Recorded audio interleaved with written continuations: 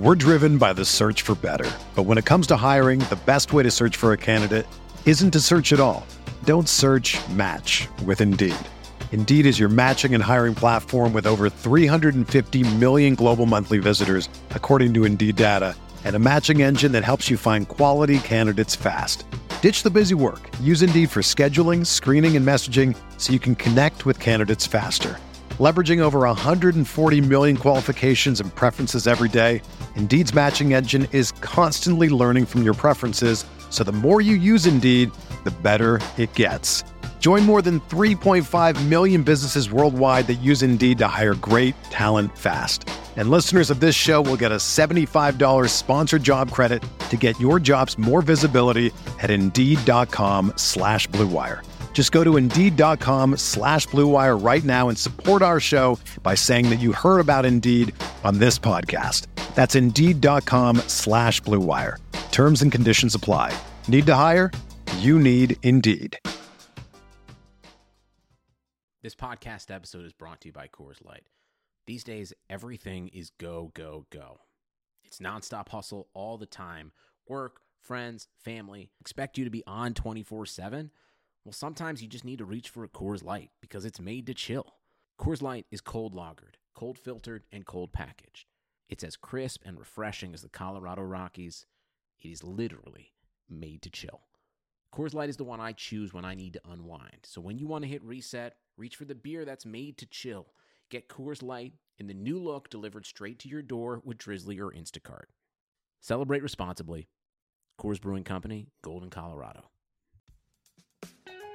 Abner Mares is a world champion boxer, Olympian, sports commentator, and most importantly, dad to two little girls. Beloved by abuelas and hardcore fans alike, Abner is a pro at entertaining the world both in and out of the ring.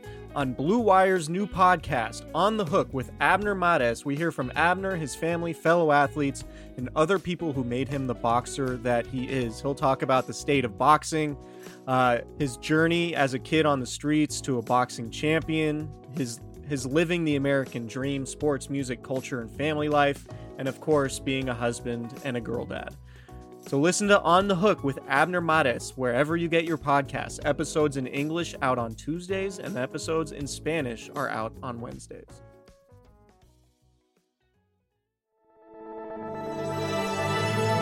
Blue Wire.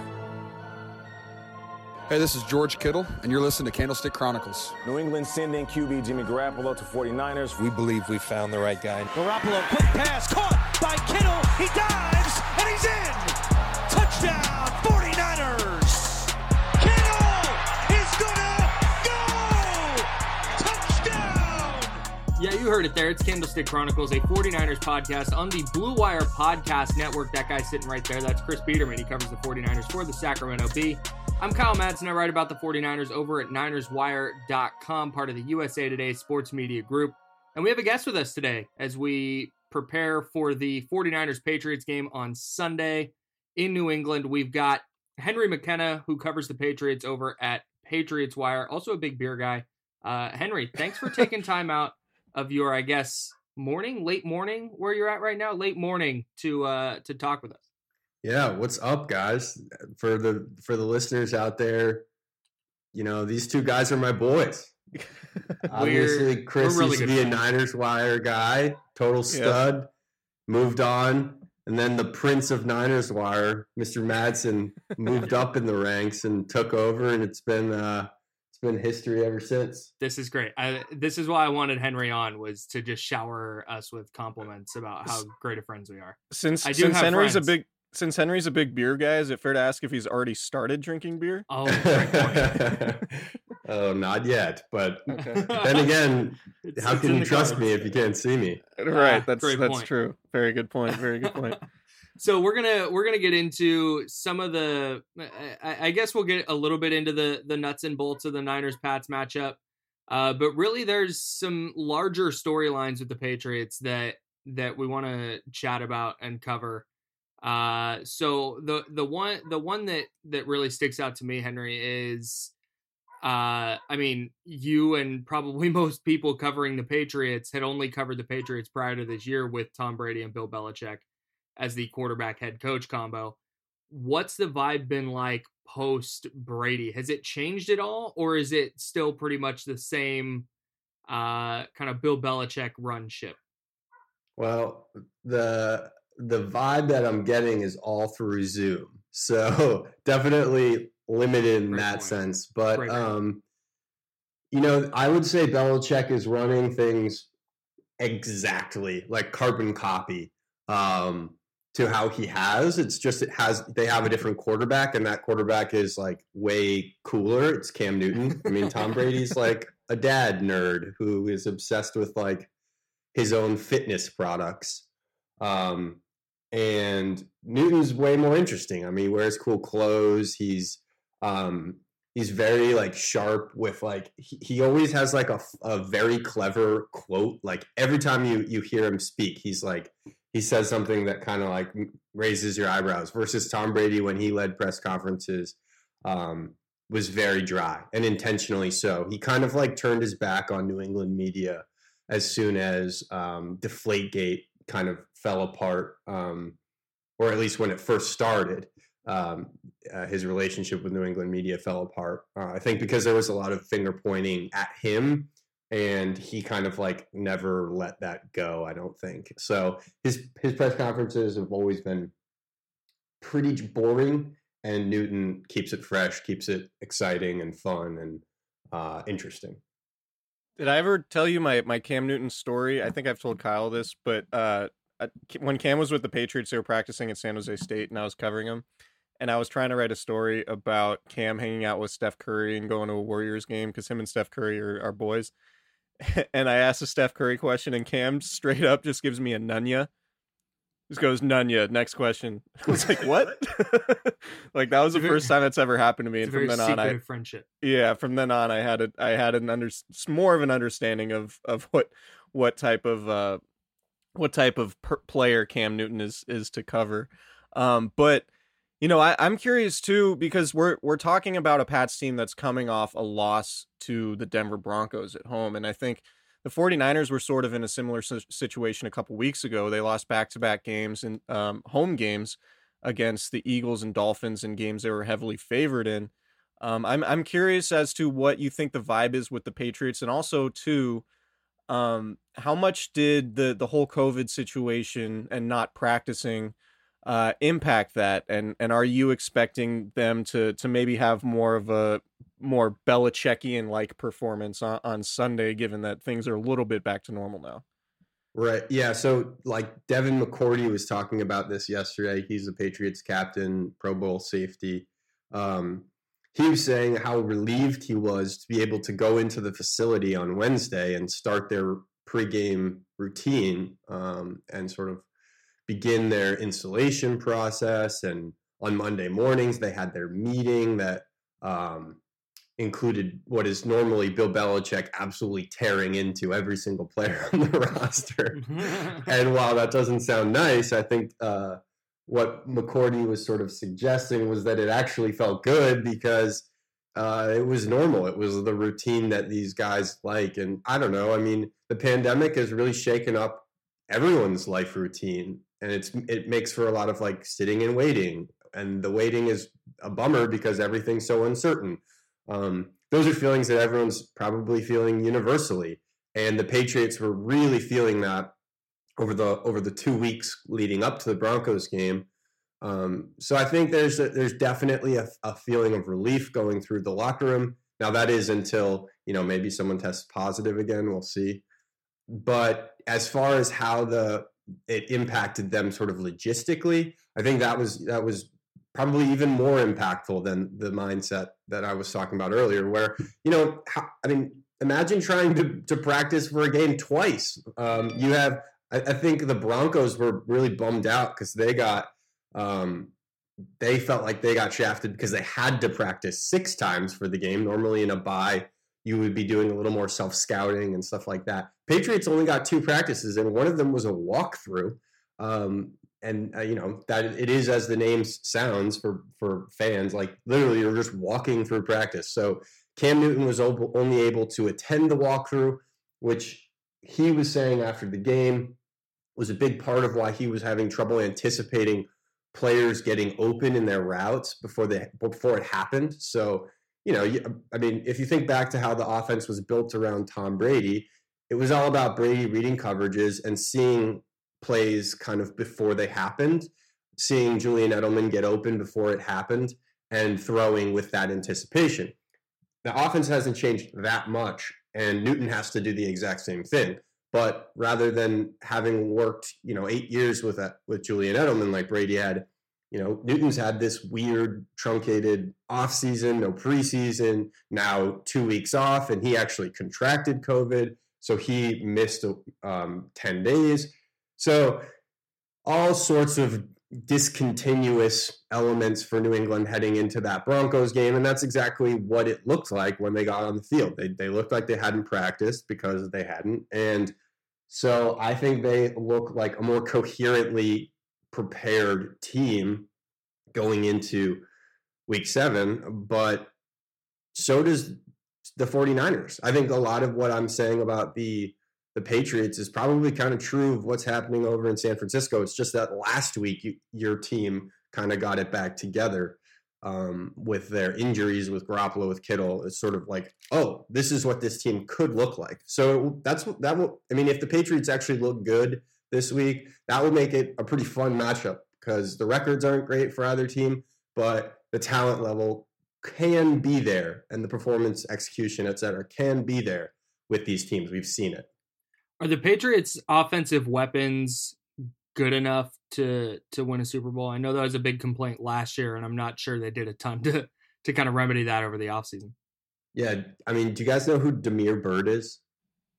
He's a receiver. That was a pitcher for the Cleveland Indians. He had kind of a funky lineup, I think.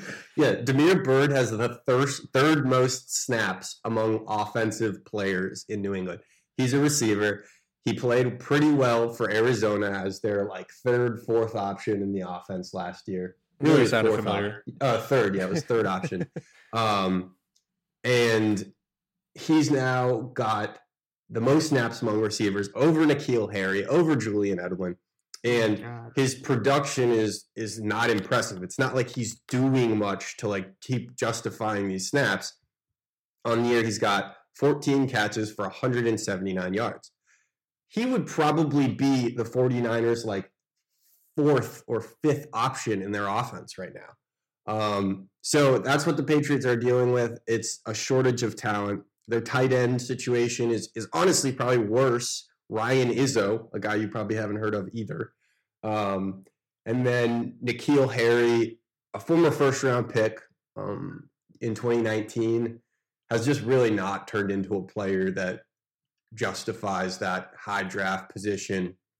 And Julian Edelman's been banged up with a knee injury all year, and the Patriots never talk about injuries, but his must be pretty severe because he's been on the injury report for every single practice this regular season, and he's playing 75% of snaps, which is extremely uncharacteristic for the guy that has made his living of being this sort of I think his book was relentless, so 75% of snaps isn't exactly relentless.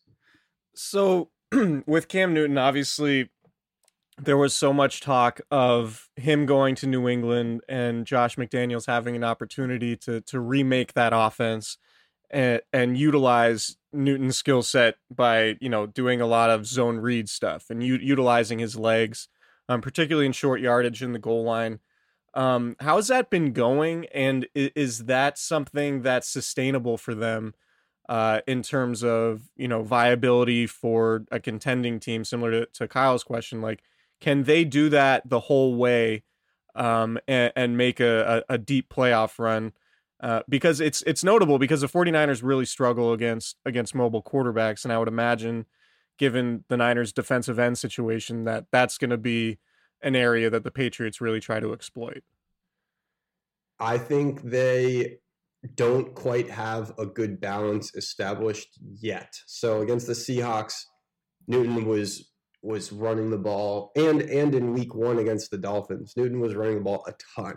And you maybe saw them actually run the ball with him too many times in week 2 against the Seahawks. The Patriots, fans probably remember, got stopped at the goal line because they ran the same play like 4 times in one game. And 3 times earlier it had been successful and had gotten the Patriots either like first down or a touchdown. But on that 4th time, the Seahawks stopped the Patriots and they lost the game. It was the final offensive play for New England. Had they scored, they win. And then this week against the Broncos, they only used 4 or 5 designed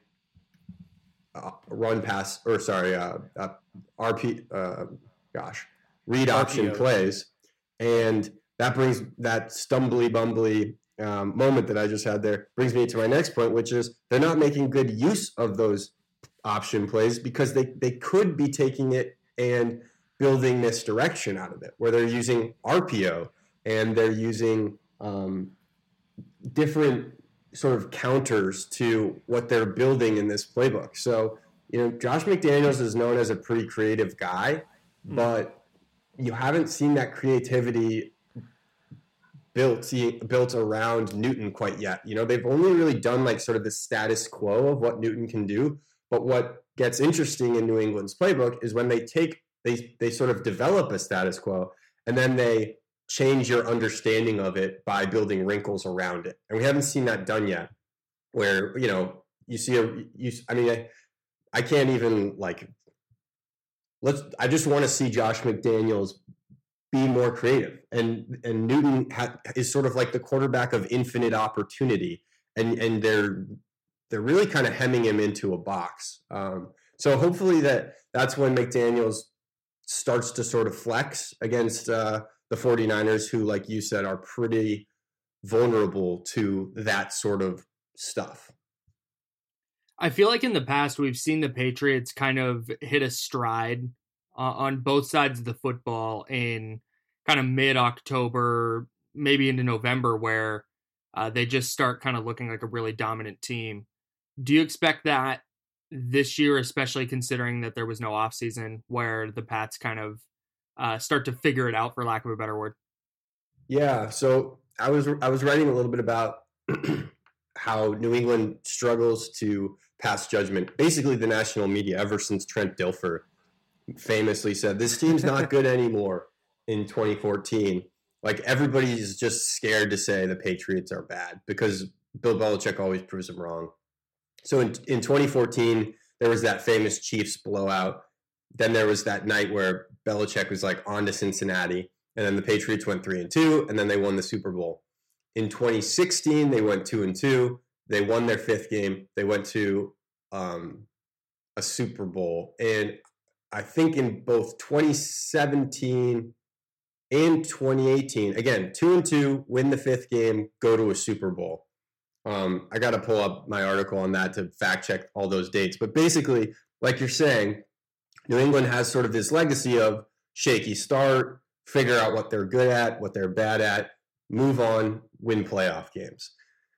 And I don't think that this season is necessarily any different because, like you said, and like I've been talking about with COVID, the Patriots have had less time to prepare and get to know their personnel.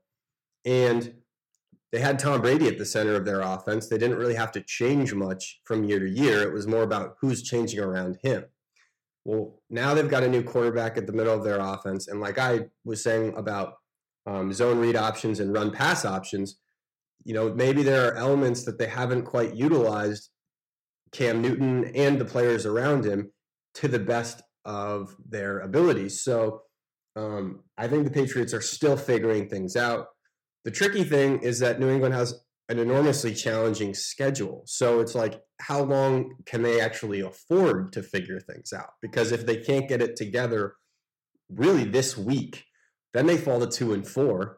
And the AFC East is like kind of bad. The Bills are like kind of good. And the Dolphins kind of look like they might be good, even though they're turning to Tua Tagovailoa.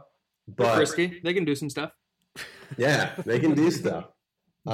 So I don't know. I mean, I think they can pull this off, and I think there's reason to believe that this is sort of that turning point in the season, like they always have. But a 2-4 hole is a tricky spot to make the playoffs from. So a big picture question, and obviously Jimmy Garoppolo going back to New England, and we know how that all played out. But what's your opinion on how it went down? Because obviously there were conversations behind the scenes that, I mean, I guess Seth Wickersham, some of it reported some of it, but I'm curious as to your interpretation of what happened in 2017 when the Patriots traded Garoppolo, whether or not that was by request of Brady by way of ownership, or and whether or not, maybe Bill Belichick has buyer's remorse on that trade and would rather have Garoppolo right now than maybe his current quarterback situation. How do you think that whole thing played out in your mind? I think there were external pressures from Tom Brady and Robert Kraft to move Jimmy Garoppolo. And I think Belichick truly likes Garoppolo as a person. Yeah, he said as much, for sure. Yeah, and he always says, "Oh, I like other players," but he rarely talks about players who are no longer on his roster. Mm-hmm. He like won't talk about Tom Brady anymore, and so the fact that he's open to talking about Garoppolo, the fact that I think he actually went out of his way, and I mean this is pretty common knowledge at this point, to give Garoppolo to a good offensive system. Right. The Browns were banging on the Patriots' door trying to give them a bigger offer, and Belichick just calls up John Lynch and goes, "Hey, do you want Jimmy for a second?" And Lynch is like, yeah. And Belichick's like, "Cool, all right, let's just get the paperwork done and don't tell anyone, and then we'll just be done with this." I think Belichick appreciates doing business with Lynch. I think Belichick thinks that, or thought at the time, that Shanahan would appreciate Garoppolo and make him a good quarterback, which I mean, that's a whole nother discussion. But so I think Belichick didn't necessarily want to make the trade. I think he made the trade. And in hindsight, the Patriots still managed to win a pair of Super Bowls in the post-Garoppolo era. Not that that's actually a thing. But so I think, you've got to be content with the decision to stick with Brady. And there was really, it was not logistically possible to keep both quarterbacks. So trading Garoppolo made sense. Trading Garoppolo for a second-round pick when the Browns were offering better, that doesn't really make sense. And whether, and your final question was, how would they feel about Garoppolo having him now? Well, like I kind of outlined, like I just don't see a logistical way that they ultimately are happy to win the Super Bowls. So trying to figure out how to keep him during that time wasn't going to happen. And trading, having him right now for the Super Bowls, that doesn't really make sense either. I think Newton over the next few games will probably prove that he's about as good of a quarterback, just a different style than Garoppolo, and they'll be happy, especially considering Newton's making like $1 million base salary with some incentives. So. Do you how do you see Sunday's game going and who wins? I keep telling myself that the 49ers are going to win, honestly. I just think they're a better team right now, especially after what we saw against Denver, where the Patriots just like looked like a total mess. You can go back to the Patriots game against the Seahawks and be like, okay, maybe this team shows up and they can beat the 49ers, but home field advantage doesn't really exist anymore because the stadium is empty. Yeah. And the 49ers just like looked so confident and competent last week. And that wasn't really their variance percentage, like one of the advanced metrics, has been really high this year, I think, because of injuries. So it's like sometimes they're the best team in the league, sometimes they're the worst. But what that just tells me is now that they're healthy, they're going to be fine, in my opinion, and that the bad performances were mostly a product of their depleted roster. So you put that quarterback back in the middle of the offense, and you put George Kittle back in the centerpiece as well. And all of a sudden, I think the 49ers, they could probably pull off a win like by 3 points, 20, 24, 21, or some sort of odd score between like the mid-teens to low 20s. Yeah, I think it's going to be a low-scoring game too. I just don't know. The big question for me, like I mentioned earlier, like the zone read stuff. If I'm the Patriots, I just leave guys like Deion Jordan unblocked the entire time and just make him make decisions on those zone read plays. And because we saw it against the Eagles, the Niners gave up a really easy touchdown on a Carson Wentz zone read because Deion Jordan just crashed on the running back. And I'm not sure that, obviously Nick Bosa is much better at handling that situation. The 49ers don't have him. So I think the game could be won or lost depending on how the 49ers defend those zone read plays. And I think if Cam Newton is successful in those, I have a really hard time seeing the 49ers going to New England and winning, because I also wonder about the 49ers downfield passing. Like, they did a lot of really interesting stuff in the running game and stretching the Rams horizontally on Sunday, but there wasn't a whole lot of pushing the ball downfield. It was all about getting the ball out of Jimmy Garoppolo's hands quickly. And can you threaten the Patriots secondary, which is like the strength of their team? And that's sort of the 49ers' weak point right now, particularly as Garoppolo's dealing with this high ankle sprain and can't really push the ball downfield. I think that's my question for San Francisco, is like, they can win the game if they can push the ball downfield and get some explosive plays, but I don't know that they're going to be able to, given Garoppolo's health right now. So to your point, Henry, I think it's going to be close, sort of no matter what. And I could see either team coming out, but I don't know, man. Like, you think the Patriots can lose 3 games in a row? That'd be wild. I think it's a sort of unprecedented moment, right? Yeah. But that is lingering in the locker room, and that's like not sitting well with the players. But at a certain point, it's like, okay, but do you have a talent deficiency?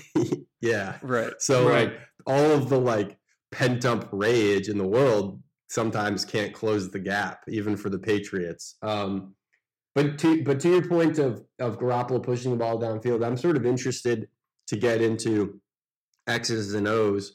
The Patriots like putting as many defensive backs on the field as they can. Like Adrian Phillips, the former safety for the Chargers, he's basically playing inside linebacker, which is bizarre to see. Right. He had 11 tackles last week. So they go super light up front, and they like to let their defensive backs play in run support.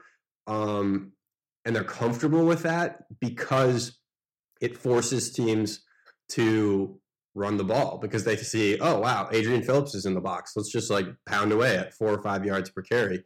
Right. But that kind of plays into New England's game, where they're like, okay, cool, you could do that, but we're going to make you make a mistake at some point, maybe like 3 or 4 mistakes like the Broncos made.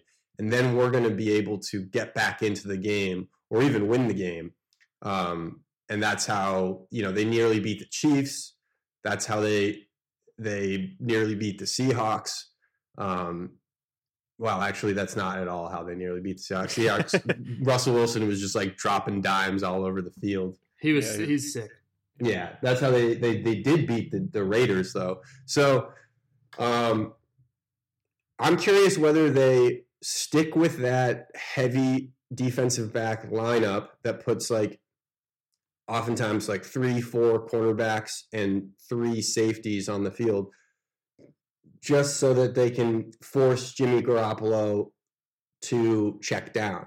Or do they sort of like tempt Jimmy Garoppolo to throw the ball into their secondary and put a few more linebackers on the field, like Chase Winovich, a guy who's sort of like beloved by advanced statistics right now, right. And some of their rookies who they drafted in the 3rd round, Anthony Jennings, Josh Uche, who we actually haven't seen much from at all. So it would be strange to see them all of a sudden in such a big game. But I kind of almost wonder if Belichick doesn't want to challenge Garoppolo downfield, doesn't want him to throw against Stephon Gilmore, J.C. Jackson, Jonathan Jones. Honestly, three cornerbacks who are playing like the best cornerbacks at their sort of respected ranks, CB1, CB2, CB3, in the NFL. All right, well, we're gonna let you go on that. Please drink some Trillium beer for me, and if you did happen to send any out to California, I certainly wouldn't reject it. I'm bummed we can't hang out in Boston this week, but hopefully at some point soon we can catch up in person and throw a few back, man. It would be good to see you. Yeah, indeed. I'm bummed I'm not going to Boston as well. The Trillium, all of the hazy beers. Yes, absolutely. Sounds incredible. All right, Henry, thanks so much, man. Yeah. We'll talk soon.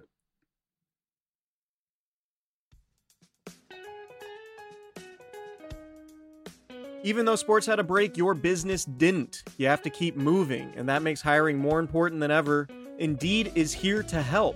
Indeed.com is the #1 job site in the world because Indeed gets you the best people fast. Unlike other sites, Indeed gives you full control and payment flexibility over your hiring. You only pay for what you need, and you can pause your account at any time. And there are no long-term contracts. Plus, Indeed provides powerful tools to make your search that much easier, like sponsored jobs, which are shown to be 3.5 times more likely to result in a hire. With 73% of online job seekers visiting Indeed each month, Indeed is going to get you the important hire you need, just like they have for over 3 million businesses. Right now, Indeed is offering our listeners a free $75 credit to boost your job post, which means more quality candidates will see it fast. Try Indeed out with a free $75 credit at Indeed.com/BlueWire.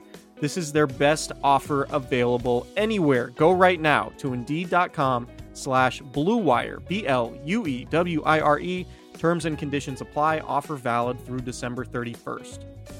Thanks to a lack of natural athleticism or commitment or overbearing sports parents, fewer than 1% of 1% of 1% of people will ever play professional football. But instead of entering the NFL, they've joined another league, the League of Football Watchers. The football season will be different, and Pepsi is here to get you ready for game day no matter how much you watch.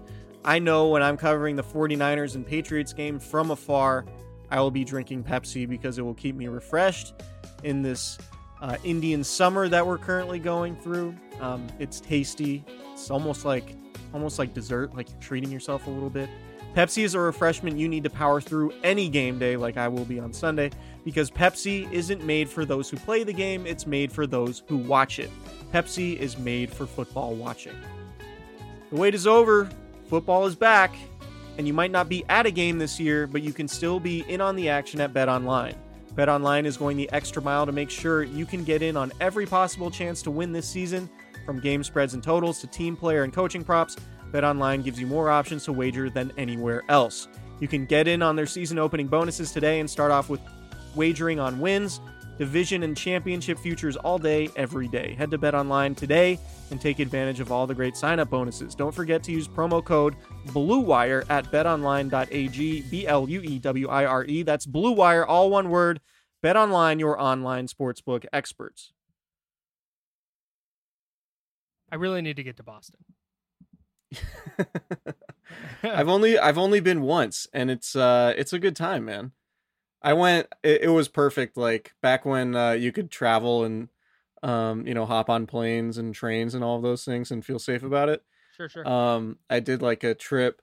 Started in New York City, went up to upstate New York, hang out with family, and then went to Connecticut and Boston. Spent a weekend in Boston and went to a Dodgers Red Sox game at Fenway and sat. Oh my God, that's so sick. Yeah, sat right down by the right field foul pole. We even got a tour. My buddy knew somebody who worked there, so we got a tour of the Monster and everything. So yeah, Boston's a great town, especially if you just have a day where all you're doing is eating and drinking and watching baseball. That's Boston can handle those activities at an extremely high level.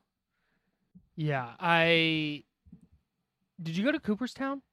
I was going to start talking about me, but I've never been there, so I don't have anything to relay. Did you go to Cooperstown when you were in New York? No, I did not. I've never been to Cooperstown. I went to the Pro Football Hall of Fame in Canton week 2 last year when the Niners were training in Youngstown.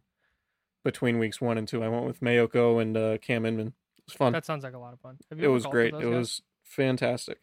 Mayoko's a voter, so like we got to go underneath and check out. He's a Hall of Fame voter, I should say. Oh, we got November a tour. 3rd, everybody. We got to hold like some of the original rule books like football rule books that were like What? 140 years old and like see all these artifacts and stuff. Yeah, we got like the behind the scenes tour. So shout out to Matt Mayoko, because he's a person to know if you happen to be going to the Hall of Fame. Good to know. Good to know. Let's talk Niners Pats. Let's do it. Now that we've broken it down with Henry. What do the Niners have to do? I was telling you just before we jumped on and then decided to save it for the pod. I'm fascinated to see what the 49ers, the chess match between Kyle Shanahan and Bill Belichick, I think is the biggest storyline here. And I can see it going a million different directions. Like I can't wrap my head around. All right, if the 49ers do A, B, and C, because I just feel like Belichick is going to have a counter for all those things. But yeah, it's then I think so the Niners also have it. Like, I don't.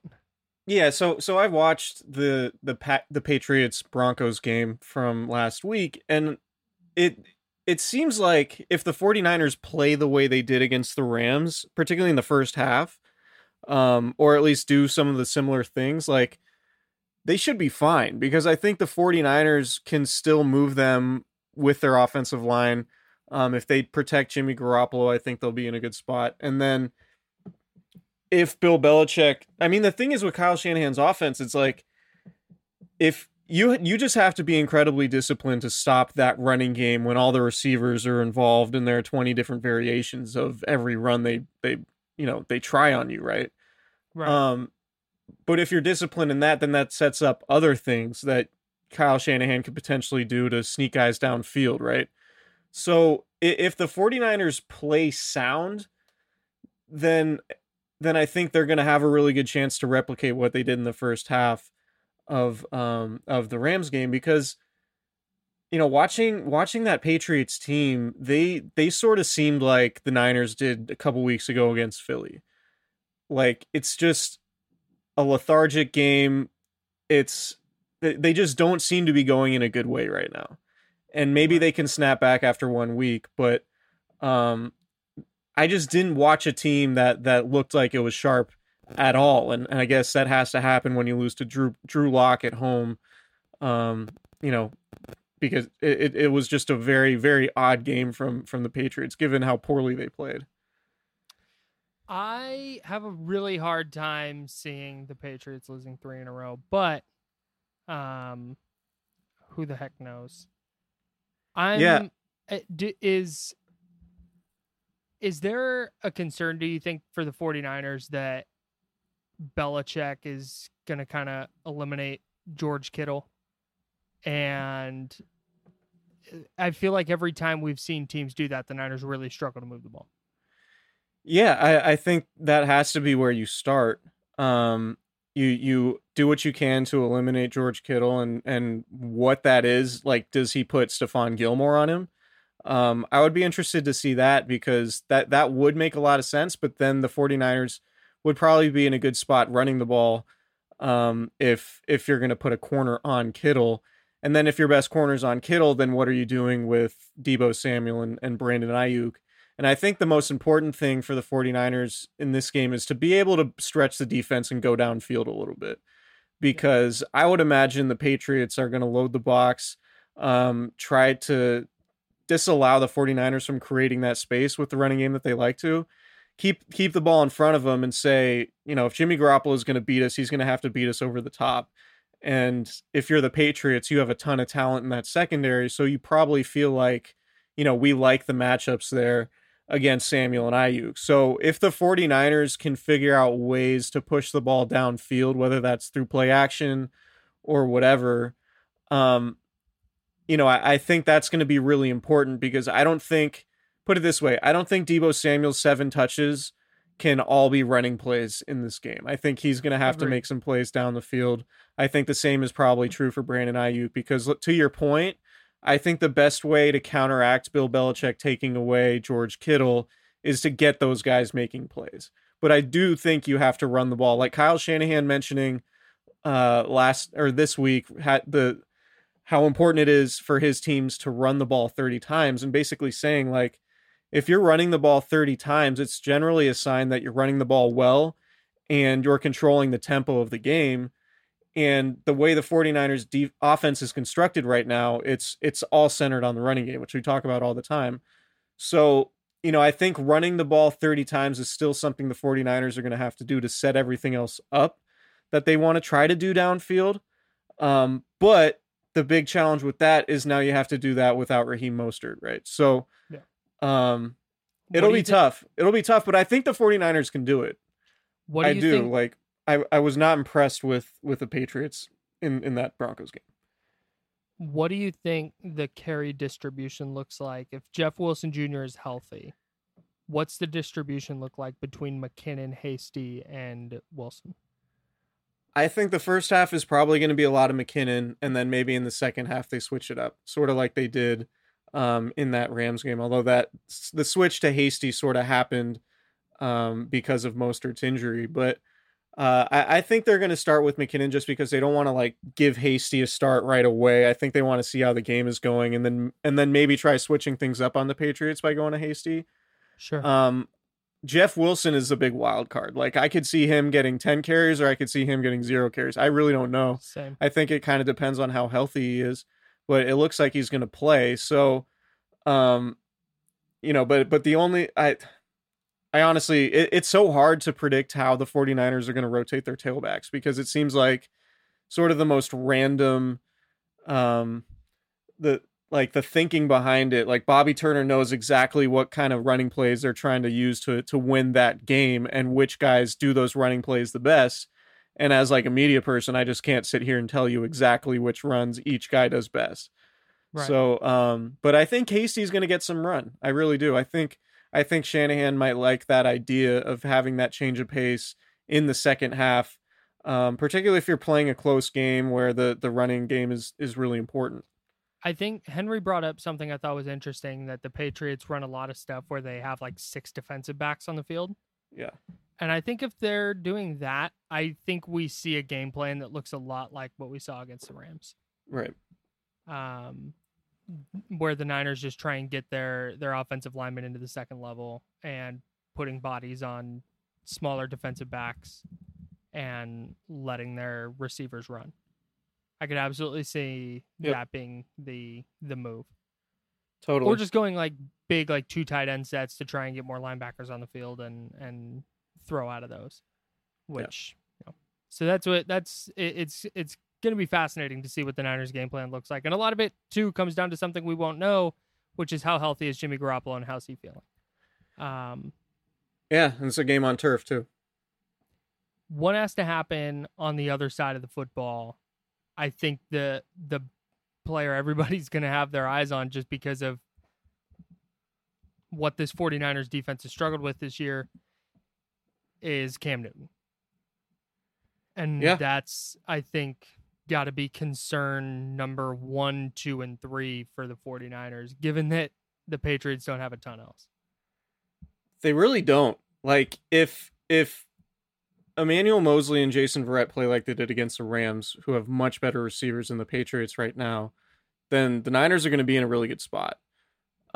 Because there is not a real cohesive passing game right now with the Patriots. Like, Cam Newton threw a couple interceptions, 17 to 25 is efficient, but just 157 yards. Like, there wasn't a whole lot going on downfield. And, Newton averaging just 6.3 yards per attempt is bad, right? Like, that's not what you want, even though he's completing almost 70% of his throws.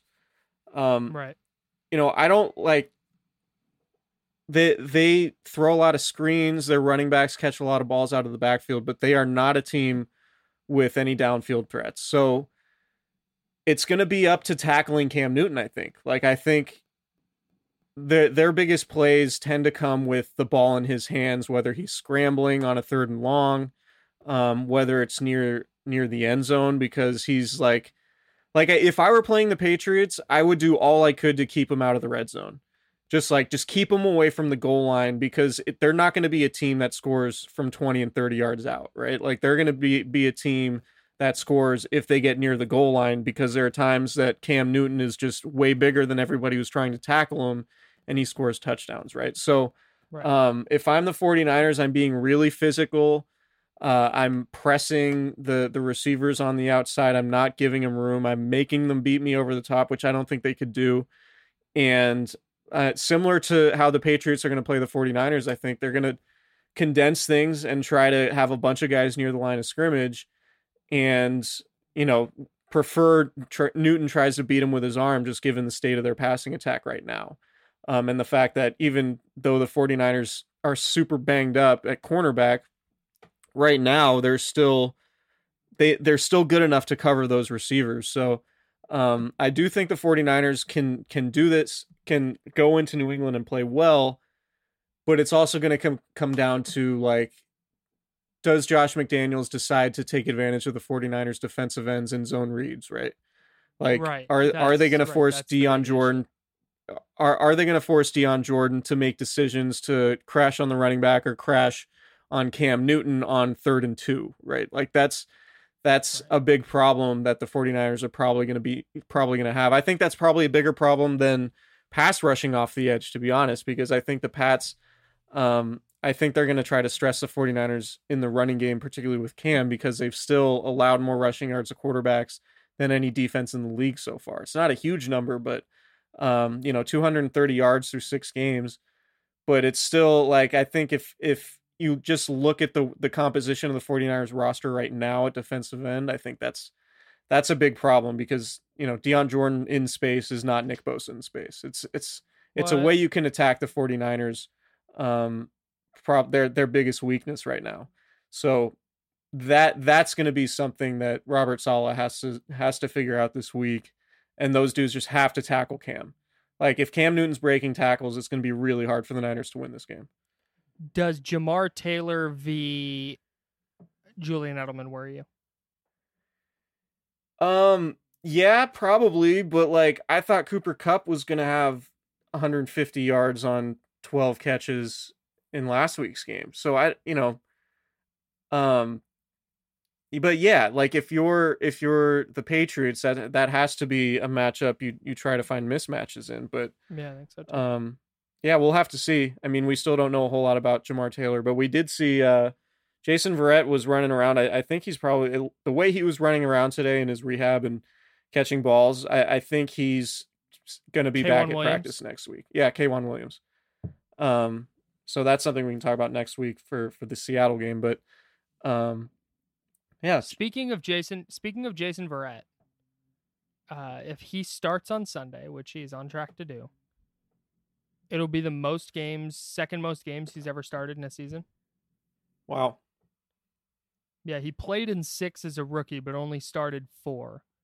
And then he started all 14 his second year when he went to the Pro Bowl, and then 4 the following year, and then 1 a couple times. Yeah. Crazy. Shout out to Jason Verrett. Great story. Shout out to Santa Rosa Junior College. Every time, dude. Like, we get it. Santa Rosa Junior College. I didn't go there. I just drove past it every day. Or whatever they are. They're the Bear Cubs. That's awesome. I like that they specify Bear Cubs. Well, so they had a feeder program back in the day to Cal Berkeley, and Cal Berkeley's the Bears, right? So they became the Bear Cubs as a junior college, which I get, whatever. I guess that makes sense. Sort of. Like, why not just the Cubs? That's not a bad point. Thanks. The Cubs are pretty famous, though. Yeah. So are the Wildcats, and there's a million Wildcats. Oh, okay. There's not the Chicago Wildcats, one of the most famous teams in baseball history. Okay, fair.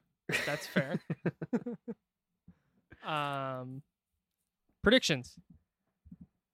Oh, man. Go. I think I've sort of indicated how I feel about this game. Like, it just seems like, and okay, so I guess we have to couch it like this. We thought the Niners coming out of the Giants game would thump Philadelphia because, or at least play well against Philadelphia, not thump them, but play well against Philadelphia and probably be in a position to win, even though Nick Mullins was playing, because the Niners had played so well and won their 2 games in New York, right? Right. Then they laid a stinker. So I was going to say that if the 49ers play like they did against the Rams, then, I could easily see them winning this game. And that's not like groundbreaking analysis. I only say that because they just seem to be on going a much better direction than the Patriots are based on their most recent game. And watching the Patriots offense, I don't know that they have the weapons to really challenge the 49ers.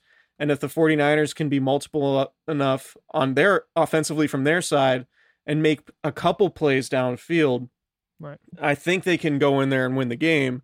And it could be one of those things where it's like, okay, like the 49ers are, they're not the same version as 2019, but now they're like kind of getting on a roll here. Like I could see that being the situation when we talk on Monday night when we record our next pod.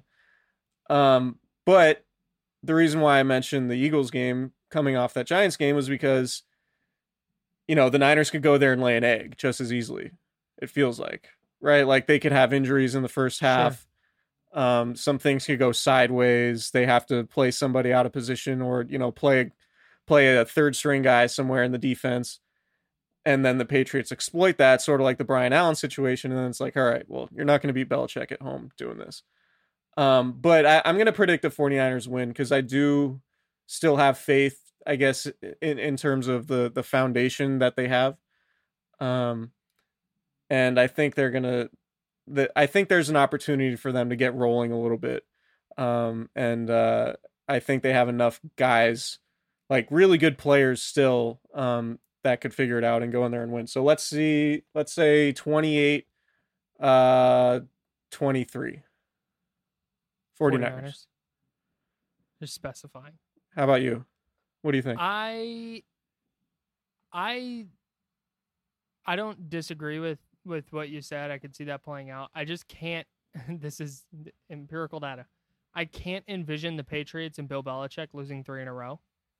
Yeah. And combining that with Cam Newton and the issues the 49ers have had with running quarterbacks.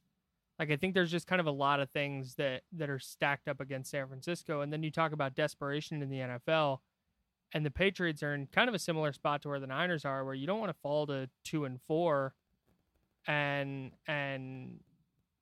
start digging a deeper hole than you need to be in and falling further back in the division.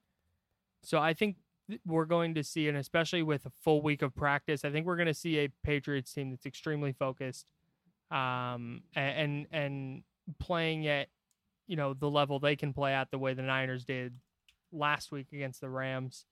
I think the Patriots win 23-21. I think it's close, but I think they pull it out. Wow. Okay. And I think we get a lot of the like, oh, the Patriots are back. Who was counting out the Patriots? Like, we get a lot of stuff like that. Yeah. Yeah, that totally makes sense. I'm not counting out the Patriots. Don't mark me in that group. Yeah, I mean, I'm not counting them out. I just don't know how anybody could. A bunch of straw men. Yeah, I don't know how anybody could watch what would happen in that Broncos game and feel great about them going into this week. Well, they didn't get to practice. Yeah. No, I know. It totally makes sense. And just when you go, like, if you go watch them against Seattle, and I know the Niners defense is better than Seattle's, but if you go watch them like against Seattle and earlier in the year, they looked really, really good. And I think we're going to get something closer to that version of them than we got against the Broncos. Yeah, could totally see it. It's a week-to-week league, Kyle. Boy, they say that. Hey, we're golfing together on Saturday. Yeah, we are. Should we talk about it on the pod next week? Absolutely. Unless I play really poorly, and then it never happened. Okay, yeah, that makes sense. Yeah, I just got a new driver. I've been trying to find a driving range to go to Saturday morning because where we're playing doesn't have one. There's one right down the street. All right. We'll talk about it off the pod. Okay. We'll just crush some drives and then yeah, hunt some pins, all that stuff. It'll be sweet. God, so many pins, just banging pins. Yeah, sounds good. We're bowling. We're hitting so many pins. Yep. Okay, we're out of here. Candlestick Chronicles. Subscribe, rate, and review.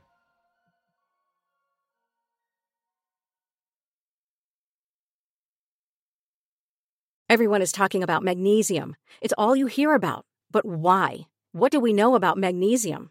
Well, magnesium is the number one mineral that 75% of Americans are deficient in. If you are a woman over 35, magnesium will help you rediscover balance, energy, and vitality. Magnesium supports more than 300 enzymatic reactions in your body, including those involved in hormonal balance. From functional medicine doctors to mental well-being and female hormone experts, we all know that magnesium is the one mineral to improve all aspects of well-being and health. But which one? Magnesium Breakthrough from Bioptimizers, the trusted choice recommended by leading experts with 7 best-absorbed forms of magnesium to ensure your body receives the support it needs for overall well-being. Go to bioptimizers.com/balance today and use code BALANCE10 for 10% off. Support your journey to wellness at bioptimizers.com/balance. Magnesium Breakthrough from Bioptimizers, your foundation to optimal health and vitality.